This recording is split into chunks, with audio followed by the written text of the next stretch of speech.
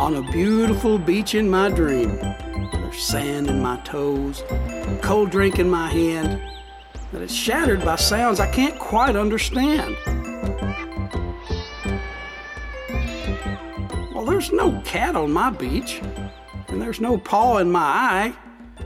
But slowly opening my eyes, I finally realize the stupid cat is hungry. Then I glance at the clock. Oh my goodness, I'm late for work. So I go into the morning trot. I'm fumbling through the dark closet to gather my clothes, then running to the bathroom to brush my teeth and blow my nose. I must feed the stupid goldfish before I rush out, only to find Goldie belly up in her bowl. Oh, she's dead, there's no doubt. That's going to be one sad kid when she finally wakes up. Now she'll want a bird, a lizard, pony, or pup. There's no time for that now. I've got to rush out. If I'm late for work again, they'll fire me, no doubt. Grabbing my keys, my wallet, and my pride, I jump in the car for a fast, stressful ride.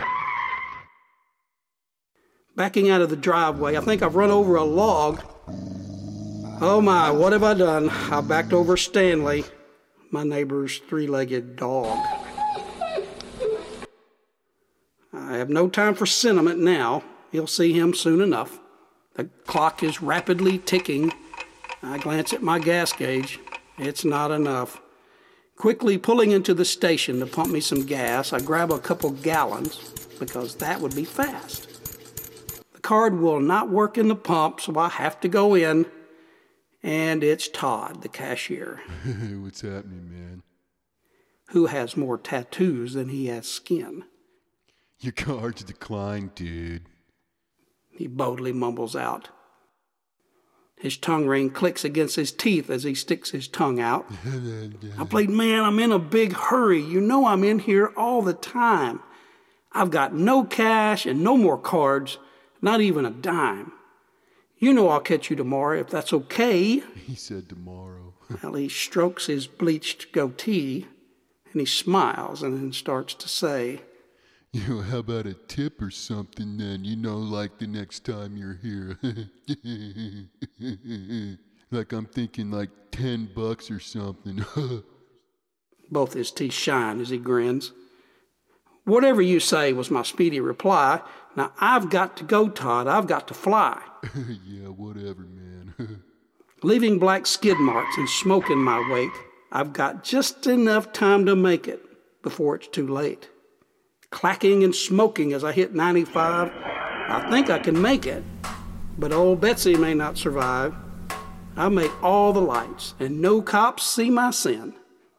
The parking lot seems oddly empty as I rush my way in, and there's an old man in a guard uniform who starts walking to my car.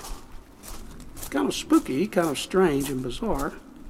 But getting out of my car to run to the clock, he raises his hands up and he hollers, Hey, stop right there. Is there some kind of emergency? Just why are you here? We haven't opened on Saturdays for, 20 years. Well, I felt quite a shock. When I realized what I had done, I should still be in my bed, dreaming of sand and the sun. Well, then my phone starts ringing. My wife says, Where did you go? The neighbor's at the door and he wants to know. Who ran over Stanley, his best friend in the world? And not only that, you've got a very sad girl. Well, she kept rattling on about this and then that. I got back in my car.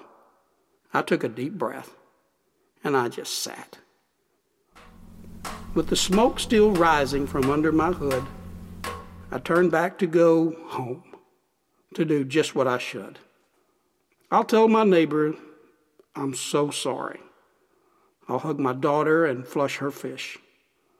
I'll continue to do what's right, feed those cats, maybe buy them a nice dish. I'm blessed beyond measure. I've known that since the start. I may have a scrambled up brain, but I've got a full